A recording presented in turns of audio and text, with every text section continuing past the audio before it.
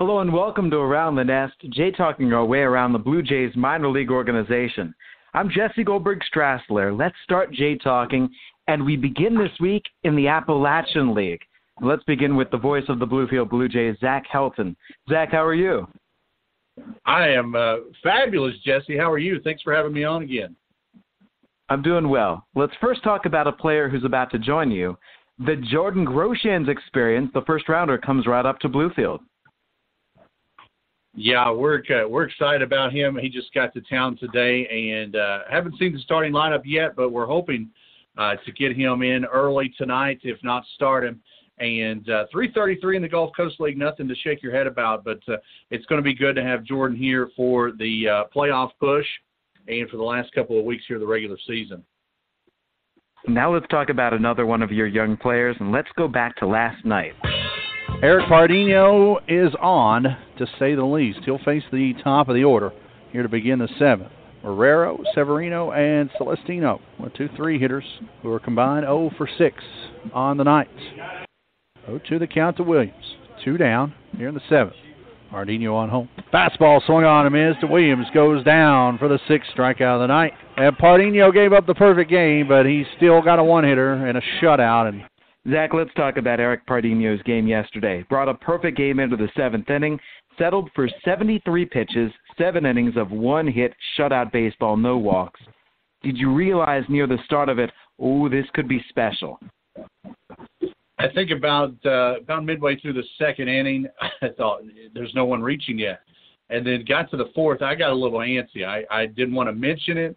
But I let it slip one time. I said he spaced the minimum, and I knew he was on for a special night, and it was so great. The fact that just a week ago he faced the same Elizabethan squad and gave up 3 home runs and took the L. So he came back strong and got the win. And there was a lot of people here, a lot of scouts here watching Pardinho last night. And even after he gave up that hit, he regrouped and finished off the 7th. And I thought maybe Dennis would let him come back for the 8th, but I think after the perfect game bid was done, it was his night to just finish up the inning and go strong. But Pardinho was just one piece of the puzzle in that. Medina and Rakowski also came in.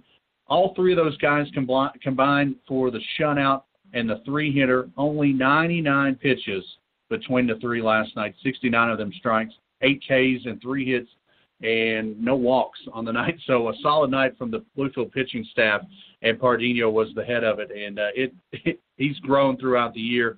He's been so fun to watch, and last night was kind of the capstone of his season. Something else that I noted about yesterday's game, there's Andy McGuire coming through with 3 more base hits. He's your Ohtani. He keeps on pitching well. He keeps on hitting well. What have you seen recently?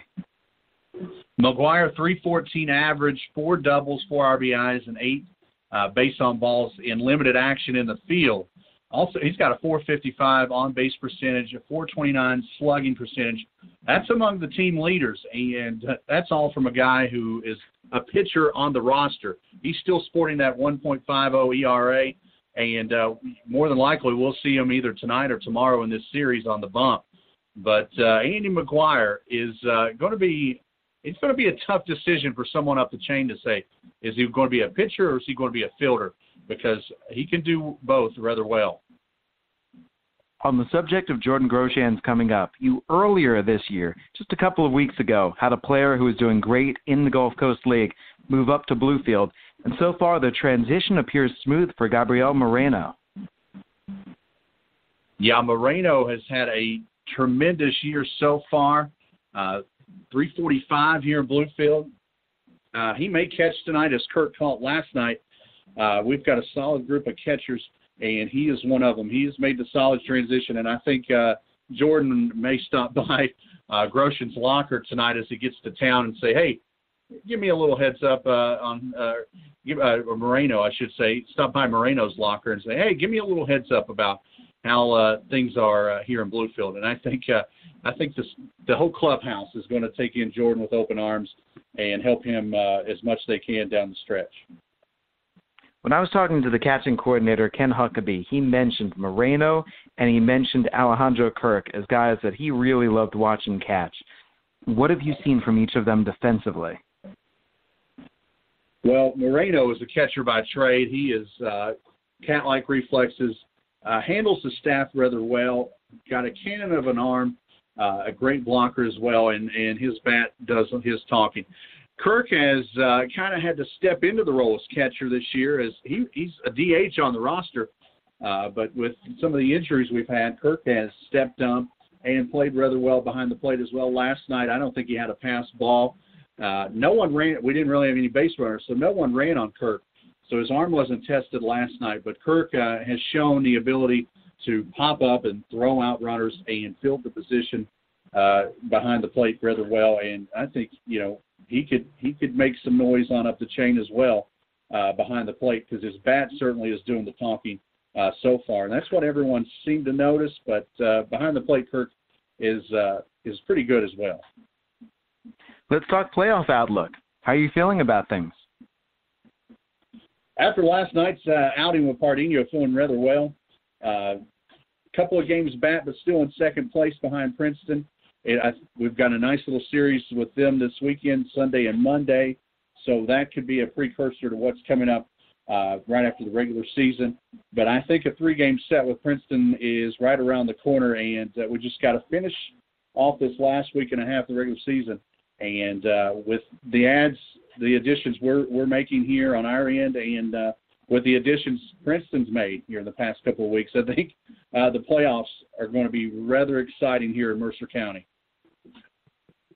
Let me ask you, as I'm discussing matters with Zach Helton, the voice of the Bluefield Blue Jays. In general, I like to ask about the players and specifics, observations. Have there been any moments in games recently that stood out to you as just one of those wacky things that you never know you might see, but suddenly it pops out to liven up the evening? I tell you what, Luis De Los Santos, his defense has been on par all year. I think last week he made a wild throw, an error, and you could kind of see it on the look of his face. He was kicking himself.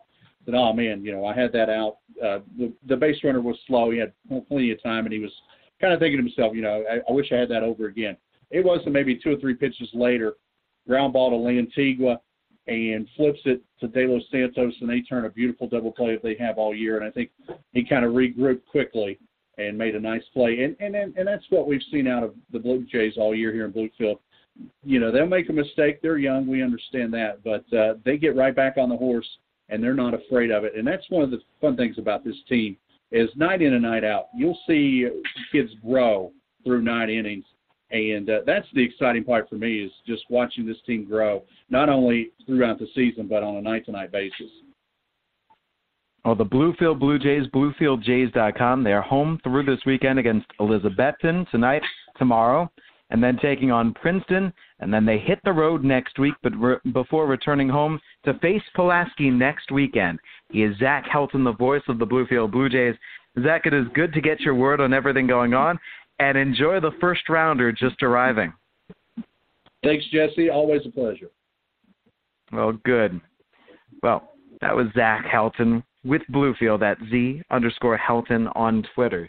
Let's talk a bit. This is Around the Nest, Jay talking away around the Blue Jays minor league organization. I'd love to bring in the broadcasters from around the different affiliates.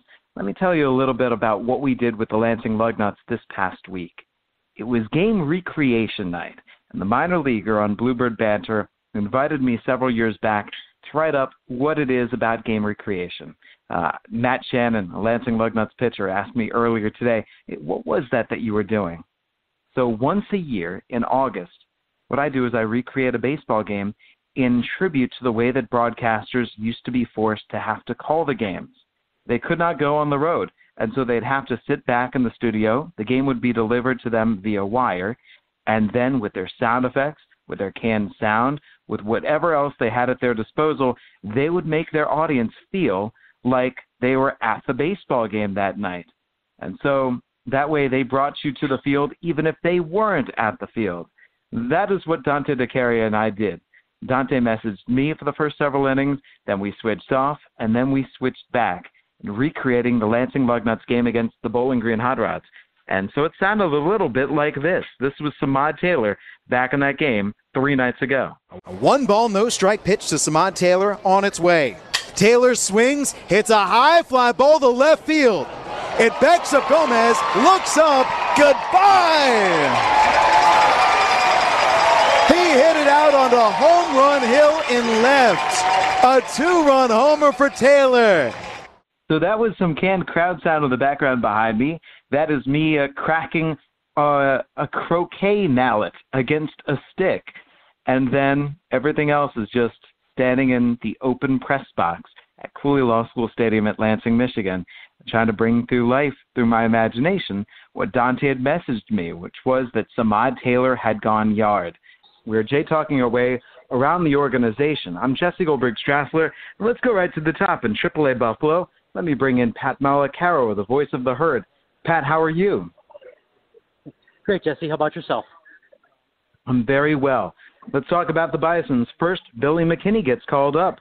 What can Blue Jays fans expect? Well, Billy is a guy who has found his swing over the last week or so with the Bisons, and the team was in Charlotte the last couple of days prior to yesterday. And for folks that don't know, Charlotte is a pretty small ballpark. It plays very small and can be very hitter-friendly. And McKinney took advantage of the situation, hit some big home runs. They would have been home runs in any ballpark, but hit some nice home runs. His first 3 in a Bison uniform, now 16 on the season between Scranton and Buffalo. And the thing that has impressed me the most is his defense and his ability to throw guys out with his accuracy and the power behind his throws from the outfield. So I think he's a guy that will do well filling in over the next couple of days while Luke Mailey's on the paternity list, and we'll give the Jays some depth. And I think he's one of those guys that probably would have gotten a look anyways in September, being on the 40-man roster and, getting a little big league time earlier this year with the Yankees, making his big league debut against Toronto, coincidentally. So I think he's a guy that will project out to be, a guy that can positions for the Blue Jays in the outfield and help out when needed. Let's go back 3 days. Your 14-5 victory over Charlotte, the 18-hit attack. How much fun was it to watch that game? It was a lot of fun, and that was exactly what you'd normally expect in Charlotte, where the ball carries very well. The Bisons definitely took advantage of the situations and being able to hit the ball to all fields against Charlotte. And their long games, that's what you kind of come to know in Charlotte. But the Bisons had a lot of extra base hits, so that's kind of what you normally see in the Knights ballpark. This is a trip for you. You go down south. So 3 games in Charlotte, 4 games at Gwinnett. How is this road trip? It's been good so far. The Bisons took all 3 against the Knights, took a 4-game winning streak into last night. Unfortunately, the Stripers got the best of the Bisons yesterday, but this is a good test, I think. The Braves are another organization that have some very good pitching prospects. We'll see tonight Max Fried on the mound on a Major League rehab assignment. He's still very young, a left-hander who's been very good in his short time in the organization. So I think this is a good test for the Bisons, and there's a last trip outside of the division. So the Bisons will see the Northern Division over the final 2 weeks of the season, and so I'm looking forward to the next couple of days here in Gwinnett County. Was there any surprise on your part when Gift Ngope was given his release? There wasn't, unfortunately. Just never seemed to get things going in a Bison uniform this season at the plate. And with the roster shuffling that there's been over the last couple of weeks and last month, really, he was one of those guys that was kind of lost in it. So for the betterment of, I think, him and giving him an opportunity over the final couple of weeks to maybe see regular at bats somewhere else, I think it probably was the best thing in all situations. With regard to Vladimir Guerrero Jr., because you knew that a Vladdy Jr. question had to come. The players in Lansing have been enjoying the fact that suddenly a new stat is released. Oh, he's never gone hitless 3 consecutive games before in his career. Oh, he's never taken an 0 for 5 before in his career. He rebounds yesterday, a couple of hits, 1 more walk.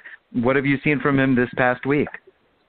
Yeah, I mean, he was the reigning International League Batter of the Week for what he did last week in a Bison uniform, and you can only perform at that level for so long. So I don't want to say he took a step back, but he definitely, in Charlotte, the pitchers got the better of him a little bit. So he came back last night with a multi-hit performance, 2 more hits, and and exactly what you expect to see. Hit the ball at the two different spots of the ballpark, and both were solid base hits. And the one thing is he always puts the barrel on the ball. And even if he's out, his outs are never easy outs. And I think that's the one constant you've seen from him. So he definitely got back to what you guys would have seen and what everybody else throughout the minors had seen over the first couple of years of his career. Let's look ahead to your next homestand. More excited about the Mystery Ball Night or more excited about the Lego Builders Weekend? Well, an 80s child, an early 90s child, Legos were always a part of growing up. So I'm looking forward to that, and a lot of people in our front office are. And I've been told that the Lego Builders group, if you want to call it that, doesn't travel to a lot of places, so that the Bisons are on the short list, I think, is a thing for me that makes it that much more special. So I'm looking forward to maybe heading down to the concourse for a couple of minutes and seeing what I can put together. And Mystery Ball Night is great. We raise a lot of money for a good charity cause, so that'll be good as well. But something as unique as Lego Builders Weekend, where we might only see it once, I think that's the reason that'll put it over top of Mystery Ball Night. Well, sounds like everything will be awesome. Pat, thank you very much. On Twitter, you can find Pat at PatWGR, Bisons.com. He's the voice of the herd. Thank you very much for checking in. Well done, Jesse. Talk to you next week. You've got it. From Pat at AAA, let me bring in Tyler Murray, AA. Tyler, voice of the people, how are you and how are the Fisher Cats? Jesse, I'm great. The Cats are great. Heading into Trenton tonight, a big series to see if they can extend their lead in first place. Right now it looks like it's going to be the Blue Jays and the Yankees AA affiliates squaring off in the first round of the Eastern League playoffs. But they've got 4 games in the next 3 days, and a real chance for the Fisher Cats to put themselves in position to get that home field advantage for the first round of the postseason. Cavan Biggio yesterday, heroic or most heroic? Most heroic, I guess I would say, from those two options. He entered the season, as you know, without any multi-homer games, but now 2 this year alone, 26 home runs to lead the league now. It's just so impressive what he's able to do. And you just heard about Vlad from Pat up in AAA. You got the sense that when Vlad was up, he was always going to hit the ball hard. He was always going to have a quality at bat.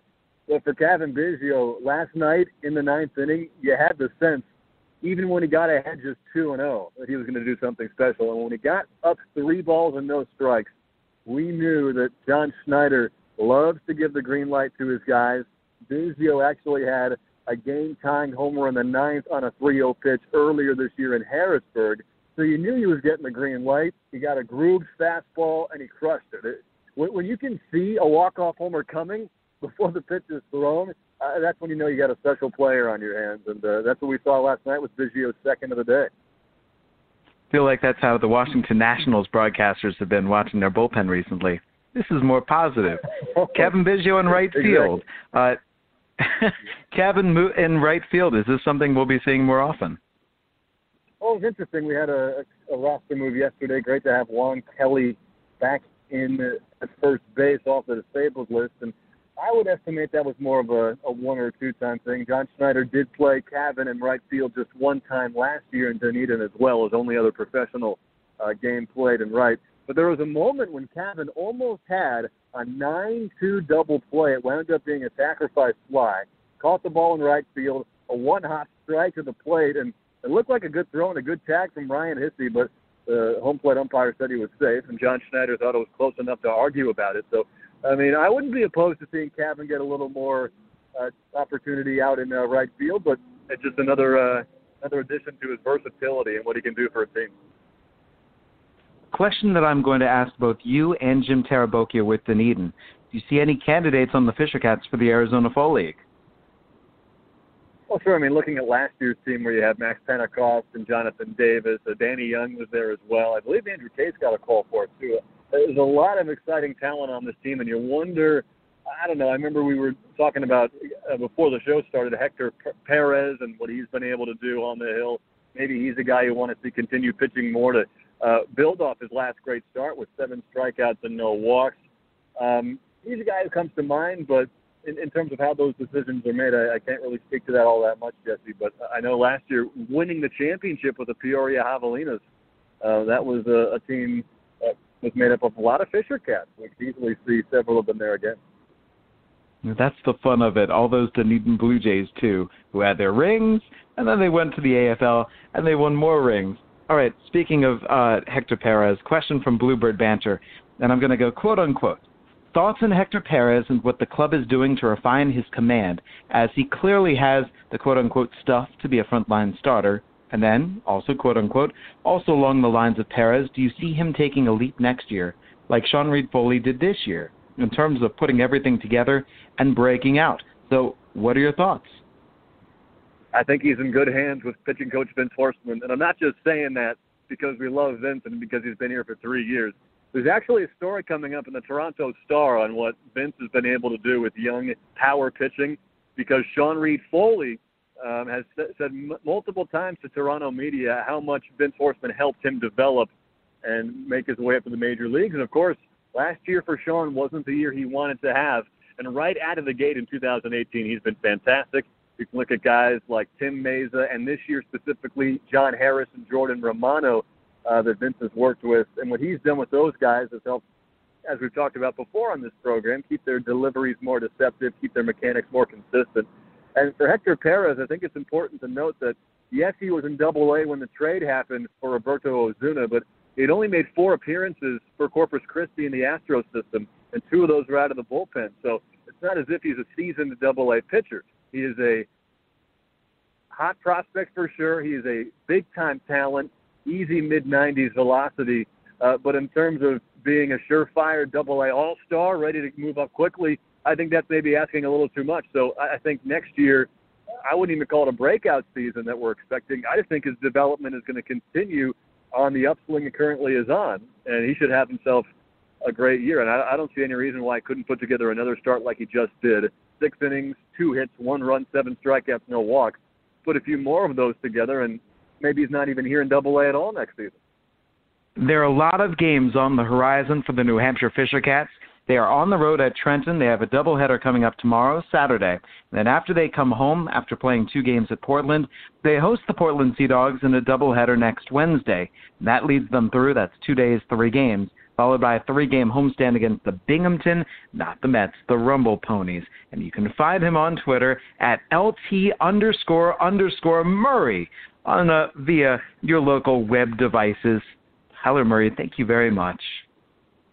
Jesse, thank you. I'll work on my Twitter handle abilities somewhere down the line.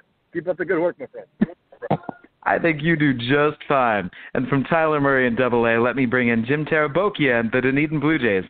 Jim, how are you? Hey, Jesse, how's it going? It's going well. Let's start off with this. Any likely candidates that you might see who you'd say this person would be great for the Arizona Fall League? Well, I think Kevin Smith would be one. Obviously, you saw it this year with his breakout year. And I think maybe getting a chance in the Arizona Fall League and a fall under his belt there instead of, say, Instructs or whatever the case may be would really help him, I think, in his development as well, because I think he'll be facing guys who, are some of the top pitchers in their respective organizations. So I think it will really help his development, and also kind of help see where he is in his development process if you're the Toronto organization. So I think he would be the one guy that for sure should get a shot. And I think maybe a couple of surprises as well. Maybe Ivan Castillo, who hit a home run last night, and he's hitting 300 right on the nose, and that's tied for the second best in the league on the leaderboard. And maybe Rodrigo Orozco as well, with the year he's having. 7th in the league in runs scored on the leaderboard, 5th best batting average. So and he's playing very good defense here in the second half. So I think those are a couple of guys that could also surprise us and maybe get a spot in the Arizona Fall League as well. Let's stick right with them. Ivan Castillo, I don't think we've given him that much attention over the course of this year. Talk to me about Ivan. Yeah, here's a guy who came over from the Texas organization, and we didn't really know what we had with Ivan, but he's played in the outfield where he's been successful. He's playing second base tonight. He's played at third base. He's actually gotten a shot at shortstop as well. Very versatile, switch hitter, and somebody who, as the season has really moved along and progressed, he's gotten more and more comfortable at the plate, especially with his approach, watching pitches into the mitt. The catcher, you can tell he recognizes spin very well. So, with Ivan, I'm really happy to see, him having a lot of success, kind of a quiet guy who, leads well in the clubhouse. And, when we won 8 straight, he was right there in the thick of things. And another thing, too, with Ivan, he can bat anywhere in the order, and he can be successful. He can bat 7th, 8th, 9th, 1st, 2nd. He's leading off tonight for just the 3rd time this year, but he's also been very successful in the number 2 spot as well, getting on base. So, with the Castillo, I'm really happy to see him doing so well. And he's been a good addition to this. I think he's been a good addition to this Toronto organization. Now, Rodrigo Orozco, one of my favorite things about him is that he's a legacy, that his father played big-time Panamanian baseball. He grew up playing big-time Panamanian baseball.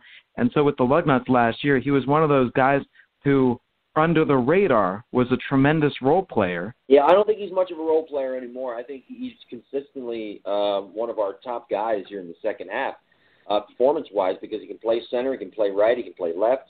And another thing, too, with Orozco, I mentioned he's playing good defense in the second half here. His routes to baseballs are a lot better than they were in the first half, and that just goes to show how hard he's really worked at trying to get better and improving his routes in the outfield. But again, he's not a role player because in the second half, he's hitting over 300, and he's been another key guy who can bat second, he can bat 5th, he can bat 7th, 8th, he's batting 9th tonight. And he's a quiet guy, and he just kind of goes about his business every day, tries to get better, and has a plan up there at the plate, and has a plan in batting practice as well. And when he's in the cage, he's in there for a purpose. So, I think that's why he's taken such a huge step forward. It's his approach that probably, I don't know, I'm sure, though, it's probably always been there. I think it's just part of the development process with him maturing as a player. We talked about doing this last week. Here we go. Joshua Palacios' amazing catch. McClellan delivers home. Swung on, lifted high in the air. Deep right center field, in the gap. Orozco going back. Palacios on the track, slides, makes the catch! Palacios makes the catch in front of the wall! What a play! The ball game is over, and the Blue Jays win it 6-5. Are you kidding me? That is the only evidence that catch occurred, and we just heard it. Well, yeah, right. If you put that on Twitter, then that's the only evidence that Twitter world will ever see as well. So it did happen. Now you know it. Now you definitely know that it happened. All right, and now so it's definite. There's that great catch, Jim. And then what does he do next? He turns around and he circles the bases with an inside-the-park home run. How much fun was that to call? Yeah, excuse me. He really gets around the bases quick, and you probably saw that last year, right? And, I was looking at, because where it was hit, it banged off the base of the wall in the alleyway in left center right in front of the scoreboard, and it kicked towards center field, and the two outfielders, I forget who they were pretty much 5 feet away from each other on the warning track in the alleyway in left center. So the ball's kicking towards straightaway center field, and all of a sudden I look up, or I look at Palacios, I'm looking around, I see him on his way halfway to third already, and I'm like, he's going to get an inside the park home run, and he got there easily. I mean, there wasn't even a play. I mean, when he is on a wind sprint, he is so fast, and one thing with Palacios, he's really starting to show his tools, and it's really fun to watch because now he's starting to show how hard he can hit the ball, how many times consistently he can barrel it up. He's making hard contact. He's showing his power, and he's starting to show his power the opposite way as well. And just that speed is phenomenal. I mean, again, he made it home standing without a throw, and I forget who cut it off. I think it was a shortstop. I forget who it was, but he cut it off in shallow center, and he didn't even bother to make a throw. That's how fast Palacios is. Let's wrap up with this. playoff picture as far as the DJs are concerned? Yeah, right now, they're 5.5 back in the North Division in third place. They sit a game and a half back of second place Lakeland. And it's been a rough stretch here as of late, having lost 10 of their last 11 games. And Clearwater, they don't seem to lose anymore. I think they've won 12 of their last 14. So, this is pretty much almost must-win territory at this point with this team here. And if not must-win, they have to win every series from here on out if they want to have a shot at the playoffs. But, a lot of it, too, with what they put themselves in that circumstance, a lot of it is also out of their control. But, what they have to do is really just focus on what they can control, and that's going out there every single night, and doing the fundamentals correctly, playing correctly, and trying to win a series, taking, 2 of 3 against St. Lucie this weekend, 2 of 3 against Clearwater next week, and then 2 of 3 from Bradenton the week after that, and then 2 of 3 from Palm Beach, 2 of 3 from Daytona, and you let the rest of the pieces fall where they may. Well, at Jim Terra on Twitter, he's Jim Tarabokia, the voice of the Dunedin Blue Jays. We'll be following along closely and seeing what's down the pike. Jim, thank you very much for coming aboard this week. Hey, Jesse, thank you, buddy. Have a good one. You've got it. It was such a pleasure to hear. Big-time plays by Joshua Palacios. The Lansing Lugnuts have been seeing some big-time plays as well, and here's my broadcast partner, Dante DeCaria. Dante, how are you? Jesse, I couldn't be better, except for the fact that I got hit with a baseball just about moments ago before coming on. Where? How? What happened? I was standing behind Danny Jimenez and Dalton Rodriguez as they were throwing the ball around. I was listening to Jim Tarabokia talk about Rodrigo Roscoe when all of a sudden the ball hit me in the leg. And then I turned around and fired it right back to Danny. And I looked at Dalton, had my hands on my hips, and I said, "Are you kidding me?" Well, let's talk about those players and more. Let's talk about the Lansing Lugnuts. The Lugnuts are into the playoffs. We don't have to talk playoff picture. The Lugnuts are winning. They've won 9 out of their last 13 games. And let's begin with Samad Taylor, who continues to play better and better baseball. What have you seen from him recently? He's confident at home plate. But the thing is, if you ask Samad Taylor in an interview or if you ask him, "Hey, how's your season going? How are you playing recently?" He'll say, "Well, I'm still batting .230.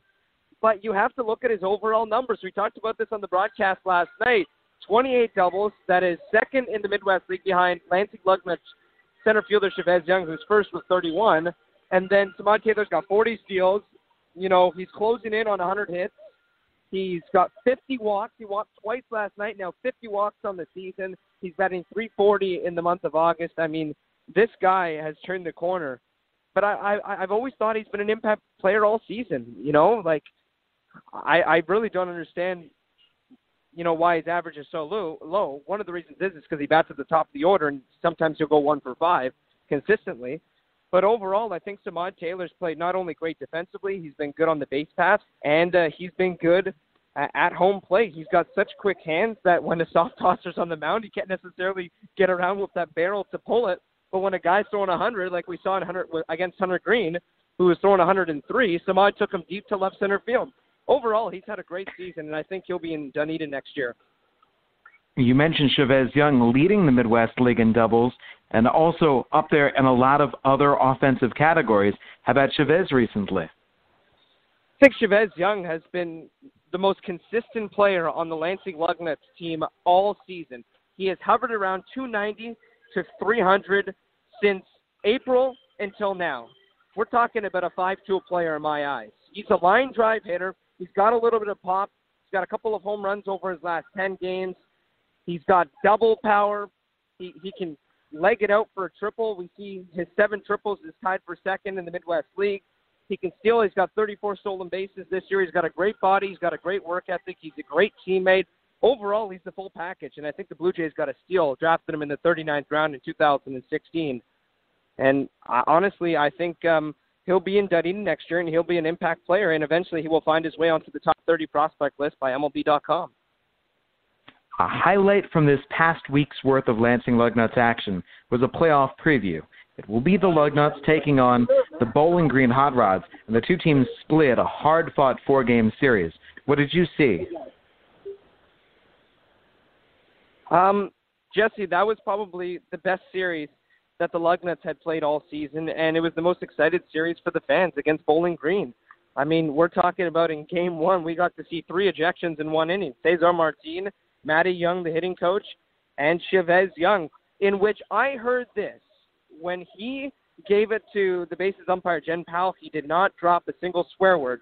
I also found this out about Chavez Young, that he does not swear at all. He's a guy that's not really about swearing. He's been taught that by his parents. I thought I'd mention that. But, I mean, back to the Bowling Green series, it was awesome. The Lansing Lugnuts scored at least 6 runs in each of the 4 games against the Hot Rods, and the pitching was good for the most part. I thought we saw some great courage by the Lugnuts hitters, and they've had a great approach. They're battling in the counts, and they're giving themselves opportunities to hit based off the speed. In that series, especially in Game 1, we saw the top of the order, Pruitt, then Samad, then Chavez Young, all 3 guys that can get on base and steal at any time, create havoc, and get the guys in the middle part of the order an opportunity to drive them in. The Lugnuts now lead all of minor league baseball with 172 stolen bases this year. The Lugnuts are doing things. Ryan Noda continuing to pace at the very top of minor league baseball with all of his walks. He's up to 94. Who else has stood out to you over the course of the past week? Oh, Jesse, I'm surprised you didn't ask. Jesus Navarro, reigning player of the week in the Midwest League, batting .650 and having, I believe it was, 4 or 5 consecutive multi-hit games, just like Grizzolonic's done over the last 4.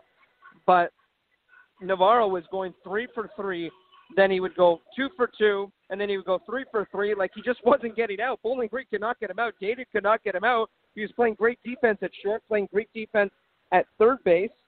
And when I talked to Matty Young, and I talked to Cesar earlier today about what he's done at home plate differently, he says that they told me that Jesus Navarro is looking to do damage. He's giving himself opportunities and good counts. And it might sound cliche. I know I talk about this all the time.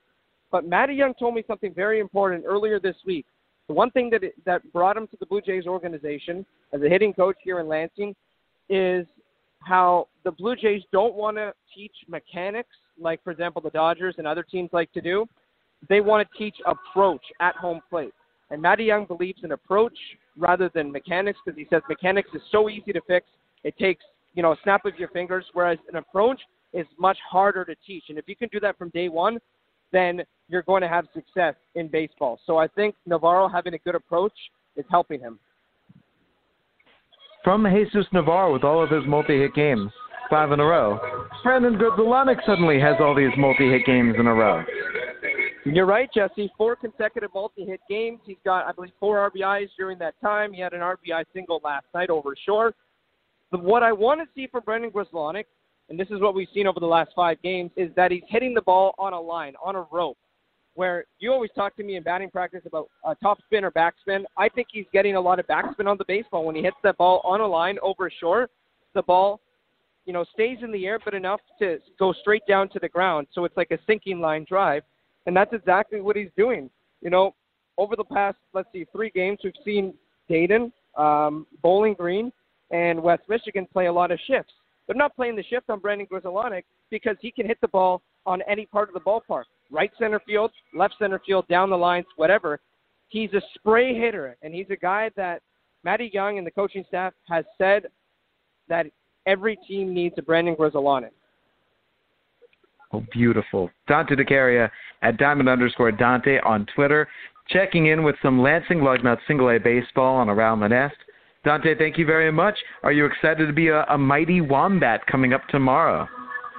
You know what, Jesse? I used to play backyard baseball, backyard sports in general, with backyard hockey, backyard tennis, the whole series back in the day when I was a young Dante. And I'm very excited, especially for the fact that we're doing wiffle ball in front of the park. Jesse, I'm just going to tell you right now, you probably won't see me in the press box prepping. I'll be outside playing wiffle ball if you don't mind. You'll make sure that those batters put the whiff in wiffle ball. I don't mind at all. Dante DeCaria joins me calling Lansing Lugnuts games all season long. Dante, thank you. Jesse, always a pleasure. We'll see you in a few minutes. All right. And this concludes another week of Around the Nest. Jay talking our way around the Blue Jays minor league organization. Thank you very much for tuning in. Big thanks to our Bluebird Banter partner, our SB Nation partner, BluebirdBanter.com, to Tom, to the minor leaguer, minor_leaguer, for doing such great things. On Twitter, we are at Around Nest. Whatever questions we are able to answer, we try to answer for you. So no word yet on, for example, an Nate Pearson or an Adam Kloffenstein. No word yet on anybody for the AFL. But anything that we see, anything that we observe, any fun anecdotes to share, it is our pleasure to bring them your way, just like it's our pleasure to bring you the sounds of the game each night on these airwaves, wherever you can listen to the voices around the system. I'm Jesse Goldberg-Strassler. For Dante DeCaria, for Jim Tarabokia, Tyler Murray, Pat Malacaro, Zach Helton, we thank you and we bid you enjoy the baseball. This has been Around the Nest, Jay talking our way around the Blue Jays organization.